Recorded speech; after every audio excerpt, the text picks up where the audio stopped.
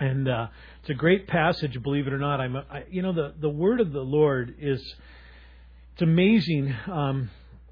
If you're open, there's always something, no matter what the passage is. And of course, this morning, you could see most of our Bible's title passages. And so you could see in chapter 23, we come to the death and the burial of Sarah, Abraham's wife. And without really saying so, last week, we started to open the door to today's subject. And we want to continue this morning in looking at this area of death and dying. And we did so, of course, last week was Easter. And Easter is all about the death and the resurrection of Jesus Christ. And so it's like Paul said last week, that is of first importance. He rose. And so it's interesting that having looked at that last week, in a sense, today we actually come to the death of Sarah. And I saw it as an opportunity to go ahead then and talk a little bit about this whole area of dying and death and stuff. Because, when it comes to dying and death, and especially in our culture, we don't really talk about it very much. If you've ever talked to me, you'll hear me say that, because I think maybe as a pastor, we have to deal with it all the time. So I'm a little more sensitive to the fact that, for the most part, it's something that our culture has chose to not talk about, to almost act like it doesn't happen, and then we deal with it as best as we can when it does happen, but then we just try to move on as quickly as we can. And I don't think that's always the most healthy way. And I really think that whether it's death or birth or whatever it is, we should look at it, we should know what the Word has to say, and prepare ourselves for anything that comes our way. And so that's one of my concerns. We see that there's a lot of interesting ideas about death and that. And so many people really, again, we don't talk about it. That's why when someone passes away, we hear so many things. I was thinking of a few things that we hear when somebody passes away, is that we'll hear statements like, well, I know they're in a better place. And that is true if they're a believer.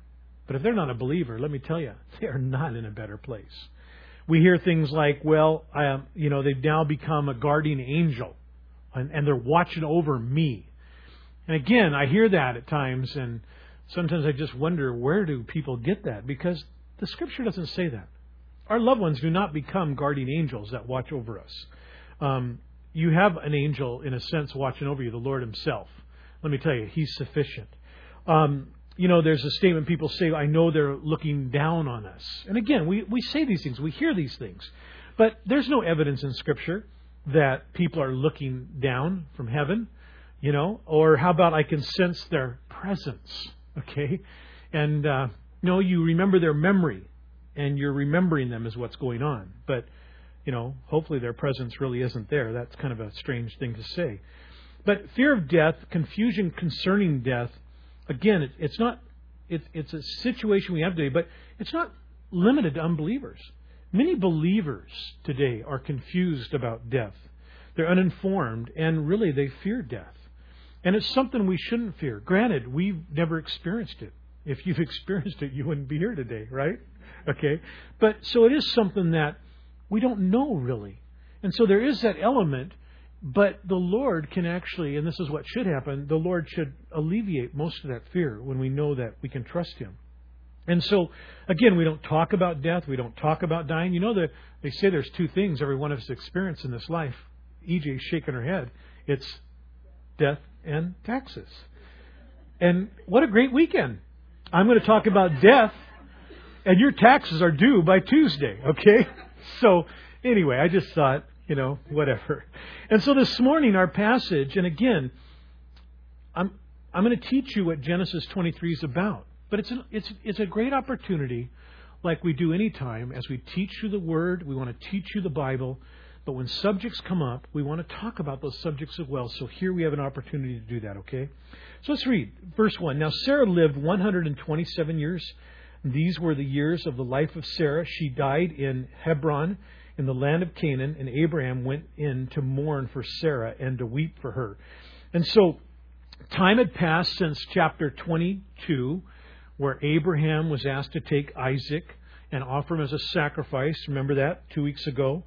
So some time had passed. They had noticed they had moved now from Beersheba back to Hebron. And so there's no reason to believe that anything but life was going on. They were living their life. They were serving the Lord. They were taking care of the flocks.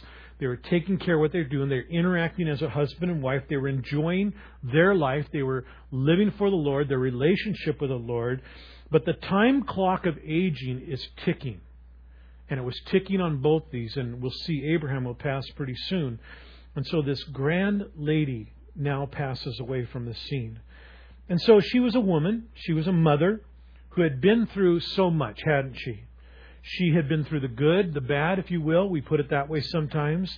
She saw God's promise come to her husband and to her as he said, leave the land, and God had provided for them. He saw God's promise come as Isaac now had been born, and what a proud moment that was as she was barren. And so she saw so much. She had shown the same faith that her husband had. And so she now passes from the scene at 127 years old. And by the way, this is the only lady in the Bible that mentions the age. Maybe that's why you ladies don't tell us how old you are, you know. But this is the only woman in the Bible that we know how old she was when she passed away. And so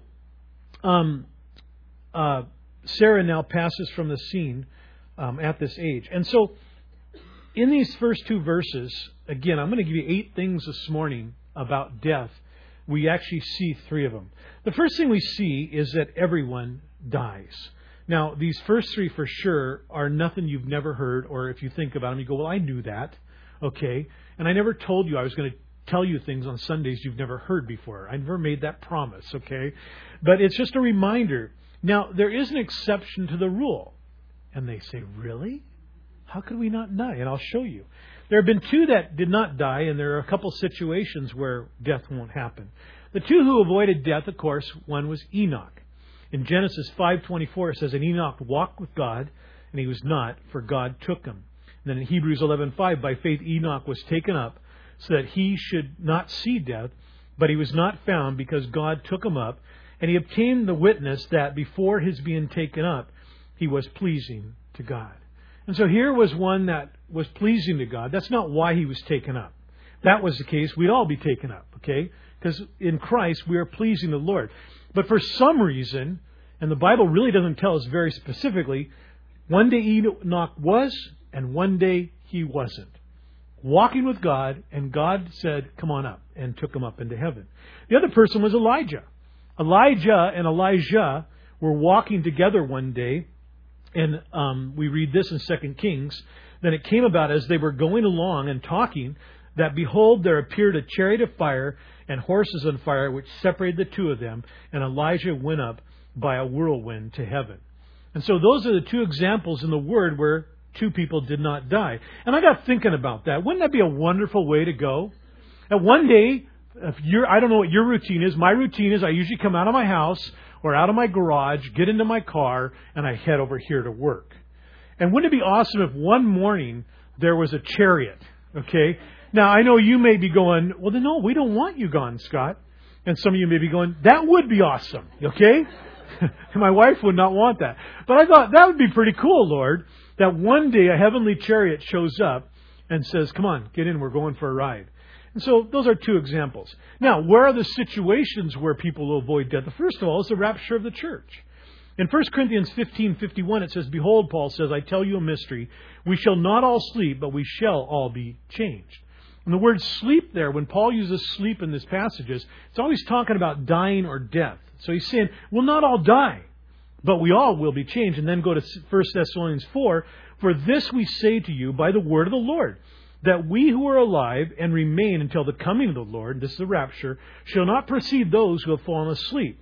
For the Lord himself will descend from heaven with a shout, and the voice of the archangel, and the Lord and with the trumpet of God, and the dead in Christ shall rise first. Then, watch, we who are alive and remain shall be caught up together with them in the clouds to meet the Lord in the air, and thus we shall always be with the Lord. Therefore comfort one another with these words. And so, depending when the Lord's coming back and the rapture takes place, if we are alive when the rapture takes place, we will avoid death. You know, those that have died in Christ will be united with their bodies as they'll come back with Him, and then you and I will be called up as well. And then the only other situation that says there'll be no death, of course, is in heaven. Revelation 21, He said, He shall wipe away every tear from their eye, and there shall no longer be any death. There shall no longer be any mourning or crying or pain. The first things have passed away. And what a glorious thing that's going to be. You know, the one thing you're not going to think about in heaven is dying. You're not going to. Why? It's not a possibility. You know, you're in a place now where that will be taken off the table. And so, here we see then that everyone, other than these situations, dies.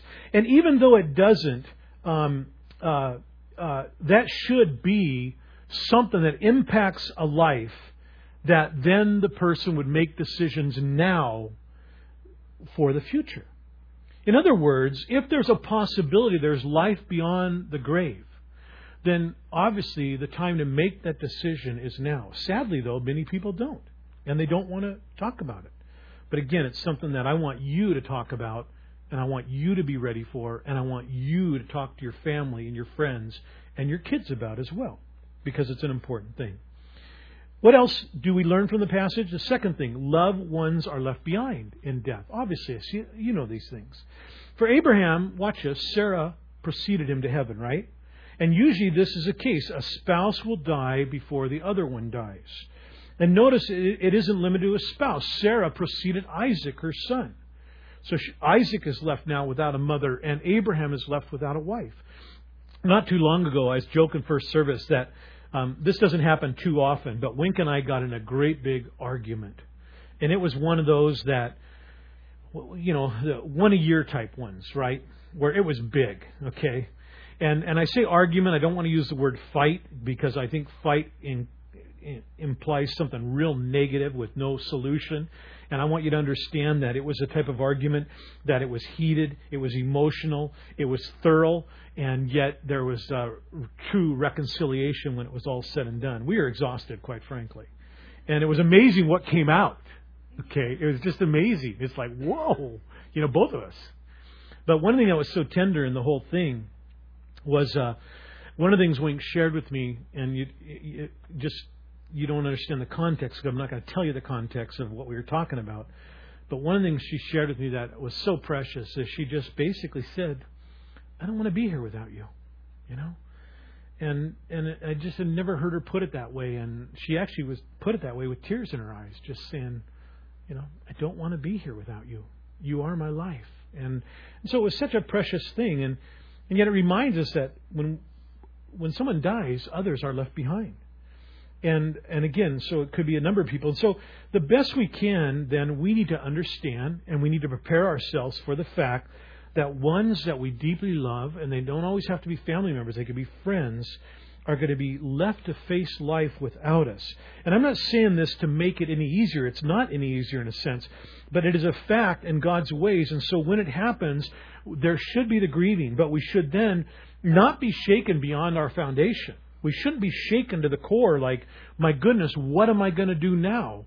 Because why? You know you're going to make it because you're thinking about it now. And our faith should and will carry us through those times. And so just knowing this and accepting it the best we can help us prepare for the fact that it's going to happen. And so loved ones are left behind. And then another thing is death does involve mourning and weeping. And again, you know this. Notice again verse 2 that it says Abraham did what? He mourned and wept when Sarah died. And if you didn't read that, you'd wonder what's going on. And so when someone we love and cared about, or even a friend dies, to cry and be sad isn't wrong at all. It's actually a normal and a very healthy response. In the Hebrew, the word here for mourn or weep means to wail, to lament, to cry, or to shed tears. Not too long ago, you know, Tony Jesus, that was a member of this church, passed away. So quickly. I found out on, I think it was the Saturday, and within a week's time, he was gone. And it was just too quick, way too quick. But I remember having just visited him. A few hours later, Lori, a member of our church, she was here last service, called me to tell me. And as she called me, I lost it. And she said, can we pray? I said, you pray. I couldn't pray. And she prayed. I said, I got to go. And I hung up. I was in my study just wailing, just weeping for my dear brother that now has gone on to be with the Lord. And so these things are okay. It isn't a lack of faith. How dare someone to give the impression that, if you trusted the Lord more, you wouldn't be sad, you wouldn't be going through it. It's not a lack of faith. When we mourn, it just shows the care and the love that we have for the individual that went on before us. And so again, we need to do that. And, I think for me, I've lost a brother. He was only 24 years old. I lost my father so far. I mentioned Tony. Dave was another wonderful brother in this fellowship that the Lord called home at an early time. Leah was a great lady in this fellowship that suffered for years with cancer. But what a woman of faith, man. I often told Leah, I told her, I said, Leah, she goes, I can't figure out why God just keeps me here. I said, oh, Leah, He keeps you here for me. Because you're such an incredible example to me, a woman of faith and a woman that is going through incredible suffering, and you just keep trusting God. And I'll never forget that. Seriously. Now, I know that's not why the Lord just kept her here. That's what it was for me, though. Because to this day, I'll never forget that. That woman spoke to me as what a woman of faith is like. And so, again, we see this happen and this type of thing take place. And so we realize that we just keep trusting the Lord. Well, we go on in the story. Watch what happens. Verse 3. Then Abraham arose from before his dead, before Sarah, and he spoke to the sons of Heth, saying, now let me tell you what's happening in this passage, because if you haven't read ahead, it's going to be a little confusing to you. What you have in this passage is a real estate transaction. Really. I'm very serious. Okay? And the language is such that it seems a little strange, but if you just think about it, it's not a haggling, but it's a negotiating of a cave, and you'll see also a piece of land to bury Sarah in. And so this is a language that you have to keep in your mind as you listen to this. So verse 4, he says, he rose to the sons of Heth, I am a stranger and sojourner among you. Give me a burial site among you, that I may bury my dead out of my sight. And so the sons of Heth answered him, saying to him, hear us, my lord, you are a mighty prince among us. Bury your dead in the choicest of our graves. None of us will refuse you his grave for burying your dead. And so Abraham rose, and he bowed to the people of the land, the sons of Heth, and he spoke with them, saying, if it is your wish for me to bury my dead out of my sight, hear me, and approach Ephron, the son of Zahor, for me, that he may give me the cave of Machpelah, which he owns, which is at the end of his field. For the full price, let him give it to me in your presence for a burial site. And so, living in a strange land, Abraham then seeks to buy a place where he can bury Sarah. And in one sense, it was Abraham's land, wasn't it? God had called him to this land. God says, I will give you this land. And so, in that sense, it was. But watch this. This is very encouraging, okay? The fulfillment wasn't there yet. And I thought, Lord, that's just like for you and I. So often, there are promises to you and I. Doesn't mean because they haven't come true, they're not going to come true. But it just means that we got to keep trusting you. The timing of them hasn't come yet. And I find that so encouraging in me as I just keep trusting God, knowing the promises of Him, things He's said for us that are going to be ours, and yet they haven't come. Well, we just keep walking and we just keep trusting. And so Abraham, he has this cave in mind. And no doubt, having anticipated this day, it belongs then to the son of Heth, and these were Hittites. And so, again, the language of the chapter isn't so much a negotiating, a haggling over it, but a negotiating. The reason I say it is for years, Bible commentator guys said, this is just typical Eastern haggling, okay?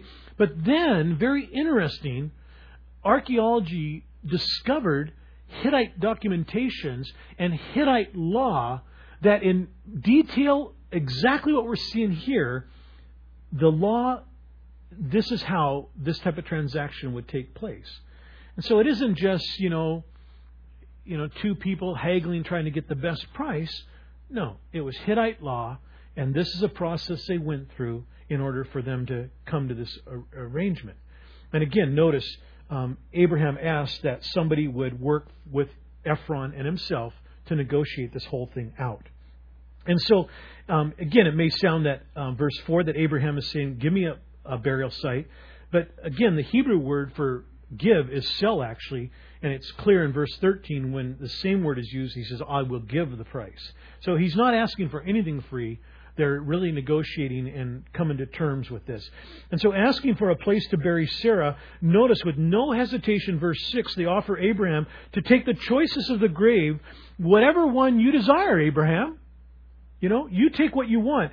And it's because of how well Abraham was respected. He was an incredible man. He said, you're a prince among us.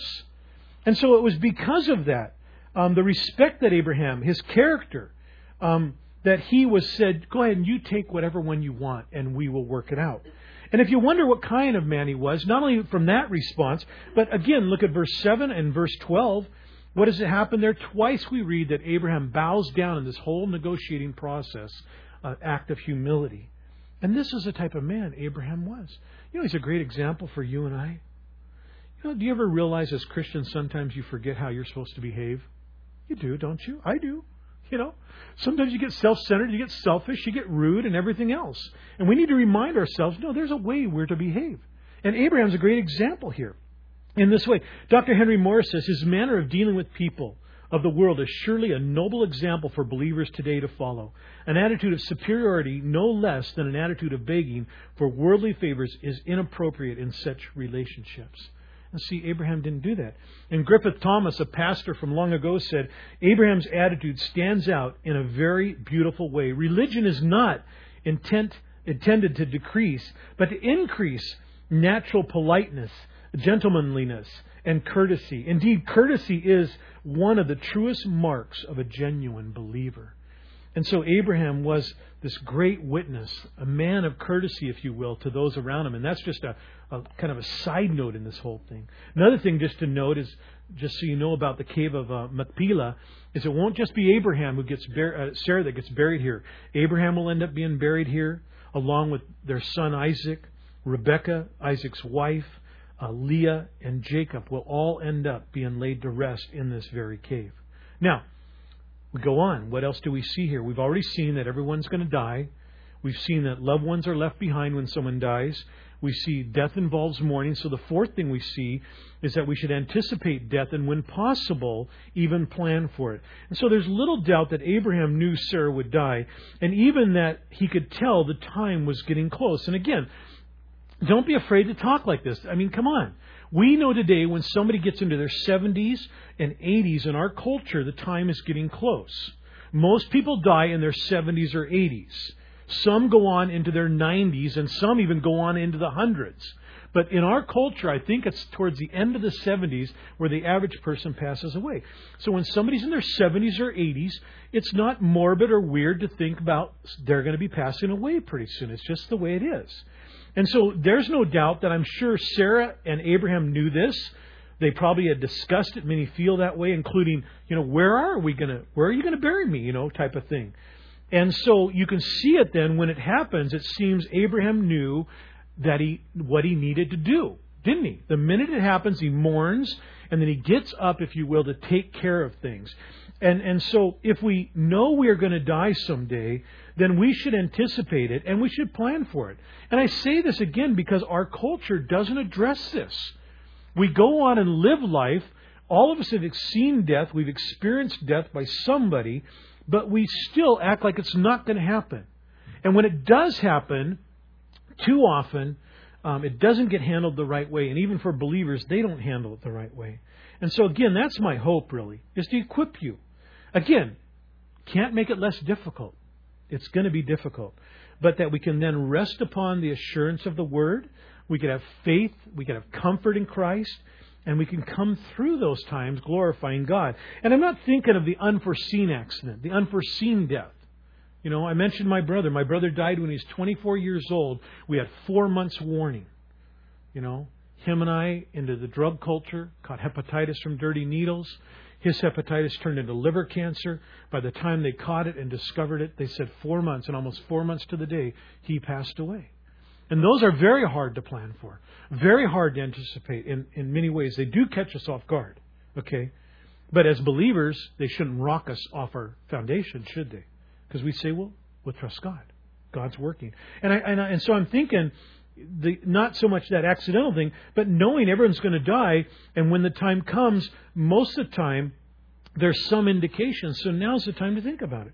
And so there are practical steps that can be taken and to do. And I think, there's so many. You can come up with others. But first of all, talk about it. Have you, as a husband and wife, if you're here today, have you talked about it? Why not? There you go. There's your date night. Yeah. It's the last time you'll come to me for an idea about what to do on your date. My mother is 82. She'll be 83 in about a half a year. One day I was out to lunch with her, and Wink and I were out to lunch, and I asked my mom. I said, Mom, can we talk about your funeral and everything? And she says, what are you doing, putting me in the grave? She's joking, but I think she appreciated it. Because I said, no, I want to know, Mom. What do you want us to do? What songs do you want sung? And so, again, this is healthy, you guys. Especially when one's a believer. We got to remember, where are they going? They're going to a much better place. They really are. They're going to heaven to be with the Lord. And so there's things like that. And we should talk about, burial and think these things through before it happens. And that's such a difficult time to do that. And I'm speaking from experience. And by the way, just a side note, if any of you ever want to talk to me about this stuff, I'd love to talk to you about it. Because there is so much as a pastor. I have done so many funerals and I've seen so many things, and I've had literally to take families and walk them through the entire process because there was no preparation, and when it happened, they couldn't do it. And I had to go with them and meet with funeral directors and take care of everything for them. And I don't mind doing that, but it doesn't have to be that way. So there's so much in this area that you can plan for. But here's the most important thing. In the planning, most important, we should be planning for the person's soul as well. Amen? That's the most important thing. I thought of the verse, what does it profit a man if he gains the whole world and forfeits his soul? We could say, well, what does it profit a man if he has his funeral planned thoroughly, but he doesn't know Christ? Oh, great, you got a great tomb, you got a great casket, you got a great monument, everything else. But guess what? Man, you went the wrong direction. See? And so again, planning for one's soul, making sure that one has had a chance to hear and understand the gospel, what Christ has done for them, and hopefully receive them. And that's so important. I know you'd like me to say, can somebody else take care of that? And I have to say to you, no, somebody else can't take care of that. God's will very often is that you are the one that needs to be witnessing and sharing to your loved ones and your friends. You're the one. You say, well, can you do it, Scott? And that happens at times. Usually when there's death, someone will say, can you go visit so-and-so? And they want me to go and share the gospel. And usually I will. But you know what? God's got you connected with people that you're connected with because you're the one that's supposed to be doing it. And you say, I can't. Yes, you can. What you're really saying is, I'm not trusting Christ to do it. Okay? So just trust the Lord. Say, give me the strength, Lord. Help me to do it. And He'll do it. And it's so important, you guys, that we do that. And so again, that's the important thing. Another thing, fifth thing is, death isn't to stop us from living for Christ. I'm sure you notice, watch this, I love this. Having mourned his wife, Abraham then, verse 3, what? Rose up and did what needed to be done. And in Sarah's death, we get a picture of what death and dying looks like for the one who knows Christ, right? What do you see? Sarah dies, Abraham mourns. Nothing wrong with that. After the mourning, he gets up and he gets on with life. And that is a beautiful picture of what you and I have to do as well as believers, okay? We need to get back to life and back to the things the Lord would have us do after someone has passed away. And that doesn't mean there's no memory of the one who's passed away or that there's no sadness, but understand death, especially if the one that died is a believer, we once again move on, we live life, we rejoice that now they are with the Lord and they're free of all the things that we're not free of. So again, it's a good thing. And again, it doesn't mean we forget them. We don't. Again, talking about death, knowing what the Bible says, goes a long way with how you're going to handle it and move on. Sixthly, what are we to do with the body? I think that question comes up here, doesn't it? When a person dies, should they be buried or should they be cremated? Scripture, I'll tell you, is silent. It's not there. Okay. Obviously, in the Bible, we see most people are buried. Okay. But Scripture doesn't say come right out and say, one has to be buried or one has to be cremated. It doesn't say it. Cremation is a lot more popular and done a lot more today than it's ever been done before in the years past. And part of it probably is cost. Again, I've witnessed this all too often. This can be a very expensive time. That's part of the planning. And again, I'd be more than glad to talk to you. You need to be careful at times. I'm not trying to indict the funeral home industry. But let me tell you, many of them will take advantage of you. And so now's the time to talk about that. I don't know. I guess I'm probably leaning towards cremation, but if Wink says, well, I'd rather bury you, I'll tell her, well, then let's just get one of those pine boxes that they wrap gray felt on. And that's fine for me. I think it's kind of cool. I've always loved wood, so just, do that, man. But please don't spend any more money than you need to, And so, again, it's just an area that you need to talk about and think about and be educated in. Don't be taken advantage of in that area. And so, but again, cremation or burial, the Scripture is silent. If one says cremation is wrong because of what it does to the body, making it nothing, making it ashes, there's no burial site necessarily.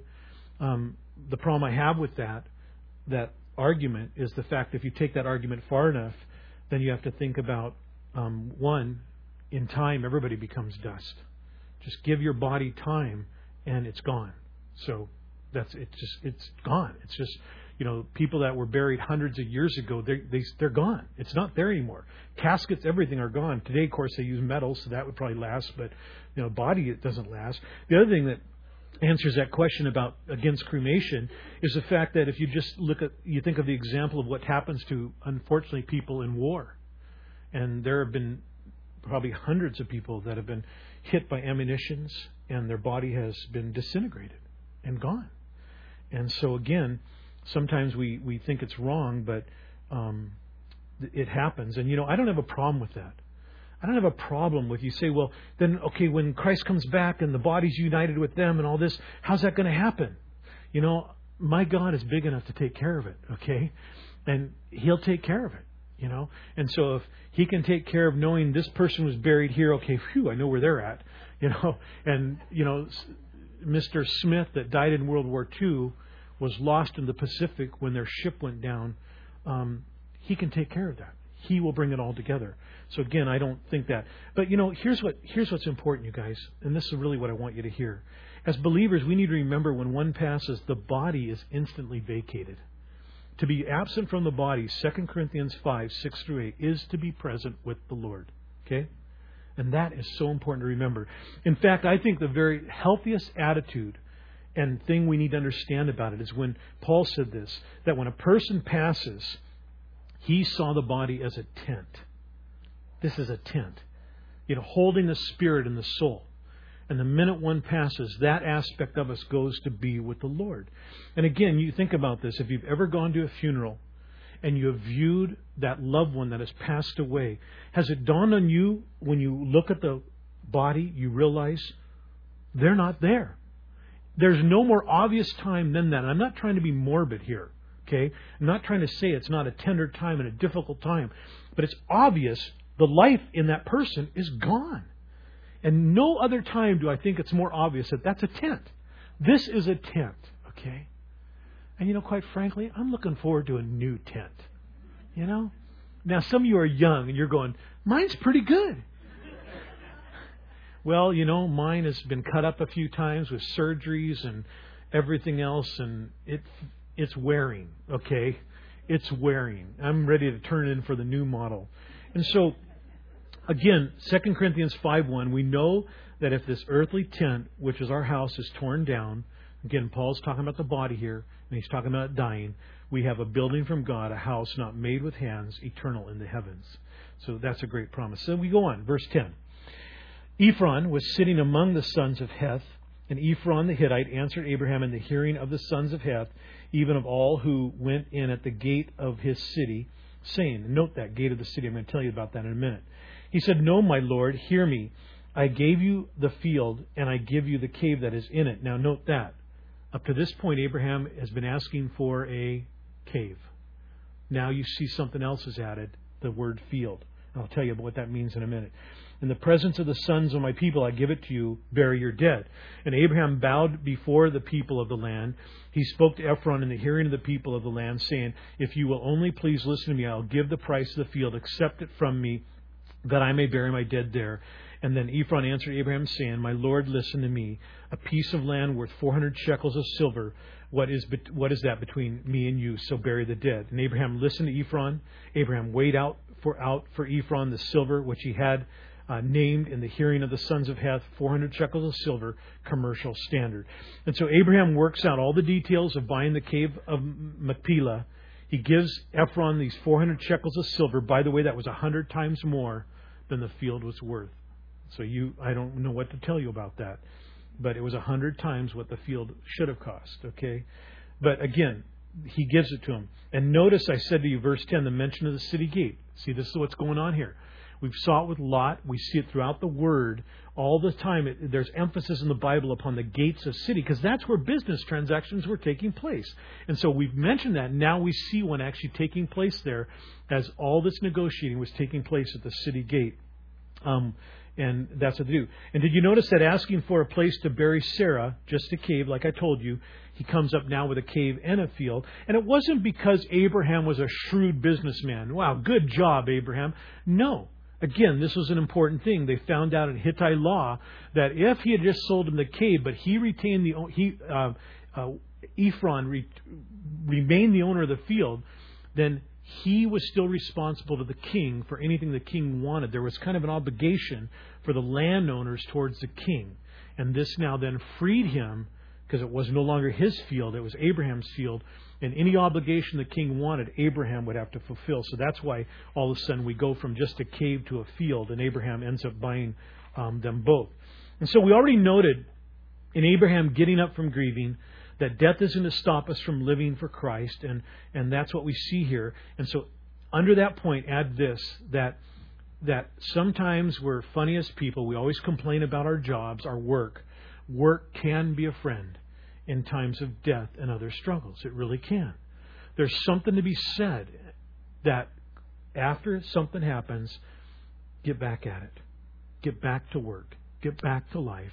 Keep moving on and watch God work. And so it's interesting that Griffith Thomas said service always prevents sorrow from becoming dissipated in idle regrets and mere remembrance. And so again, service is an important thing. And so the chapter ends. So Ephron's field, verse 17, which was in Machpelah, which faced Mamre, the field in the cave, which was in it, and all the trees which were in the field that were in all the confines of its border were deeded over. And by the way, when I told you these details are not by accident, in Hittite law, that verse right there mentioning all those details, that's exactly how they would record the deed. You know what you have? A legal description. If you own property, you understand what I'm talking about. Your house has a legal description, and that's what they're doing here. Verse 18, to Abraham for a possession in the presence of the sons of Heth before all who went in at the city gate, at the gate of his city. And after this, Abraham buried Sarah his wife in the cave of the field of Machpelah, facing Mamre, that is Hebron, in the land of Canaan. And so the field and the cave that is in it were deeded over to Abraham for a burial site by the sons of Heth. And so having made the purchase, Abraham buries Sarah, and this, by the way, is the first purchase in the promised land. Okay? Isn't that interesting? This is all Abraham would ever own, even though the whole land is promised to him. And so it's given to Abraham, it's given to his descendants, and it's still that today. It's Israel's, Abraham's descendants. And so two things in closing that we see then, two more things. The seventh thing is death can be a time then of tremendous witness. We see this while this wasn't Abraham's homeland, it was the land that God had called him to. And in faith, trusting God, not wavering, he now buries his wife in this new land. And it's a witness to the Lord who he served, a witness to his faith, and that it was intact still. See? Hebrews 11:13 says, all these died in faith without receiving the promise, having seen them and having welcomed them from a distance and having confessed that they were strangers and exiles on the earth. For those who say such things make it clear that they are seeking a country of their own. For indeed, if they had been thinking of that country from which they went out, they would have had opportunity to return. But as it is, and it does refer to Abraham here, they desired a better country, that is a heavenly one. Therefore God is not ashamed to be called their God, for He has prepared a city for them. And so Abraham, we already noted it, was an incredible witness. You know, when she died, they said, whatever you want, Abraham, you pick, you take, we'll work it out. And you guys, death and dying is really another opportunity to testify to the glory of God, either directly or indirectly. When my brother passed away, it first of all testified to me. I'd come to the Lord. I'd only known the Lord a few months, but I was still using drugs. And you say, well, that's kind of weird. You're right. That's kind of weird. Okay. Shouldn't be. But that's what you are when you're a drug addict. You know, you realize you got a problem, but you're still breaking away from it. And so when my brother finally was told he was going to die, and literally when he died, I call it my 2x4 experience. Because I feel, and I just use those type of terms because they work for me, that God had to kind of smack me in the head and kind of say, listen, you're not living the way I want you to live. You can't come to me because you know you need me and accept me and then continue to do your drugs. Do you understand what just happened? You just lost a brother because of what you're doing. And so get with me or get away from me. And it was a great motivator. One of the greatest things in my life, really, that it was just that moment where I realized I was playing around with my Christianity. And God said, I'll have none of that. And I said, okay, Lord, I'll have none of it either.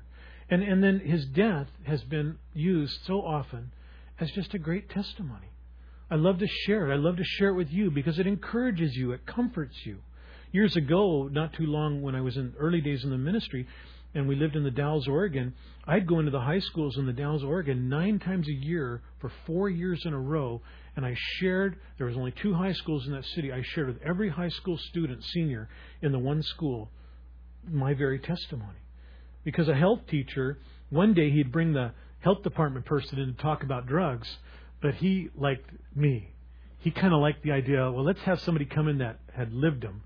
And then I said, well, if I come, I have to share my testimony. And he never said no. And so for 4 straight years, 9 times a year, I shared with every senior class of the Dalles High School about drugs, but about how Jesus got me off drugs, see? So God uses it. God can be glorified in times of death. And then the last thing, and this is the best thing we could end on. Again, I'm not trying to be totally thorough today. Death isn't the end. There is a resurrection. The truth is, everybody will be resurrected. Does that surprise you? No. Everybody will be resurrected. Those who are in Christ are resurrected to eternal life. Those who are not in Christ, they're resurrected, but they're resurrected to eternal punishment. And Jesus is the one who points this out. In John 5:28, do not marvel at this, for an hour is coming in which all who are in the tombs shall hear His voice and shall come forth, those who died, did the good deeds to the resurrection life, and those who committed evil deeds to the resurrection of judgment. And it's not saying there that good works gets one to heaven. It's all Bible always is clear that deeds reveal where one is at. And good deeds is a reference to the fact that they're doing the things of God. And so it's very clear. And then Matthew 22, speaking of a resurrection, but regarding the resurrection of the dead, again, Jesus speaking, have you not read that which was spoken to you by God, saying, I am the God. Notice that.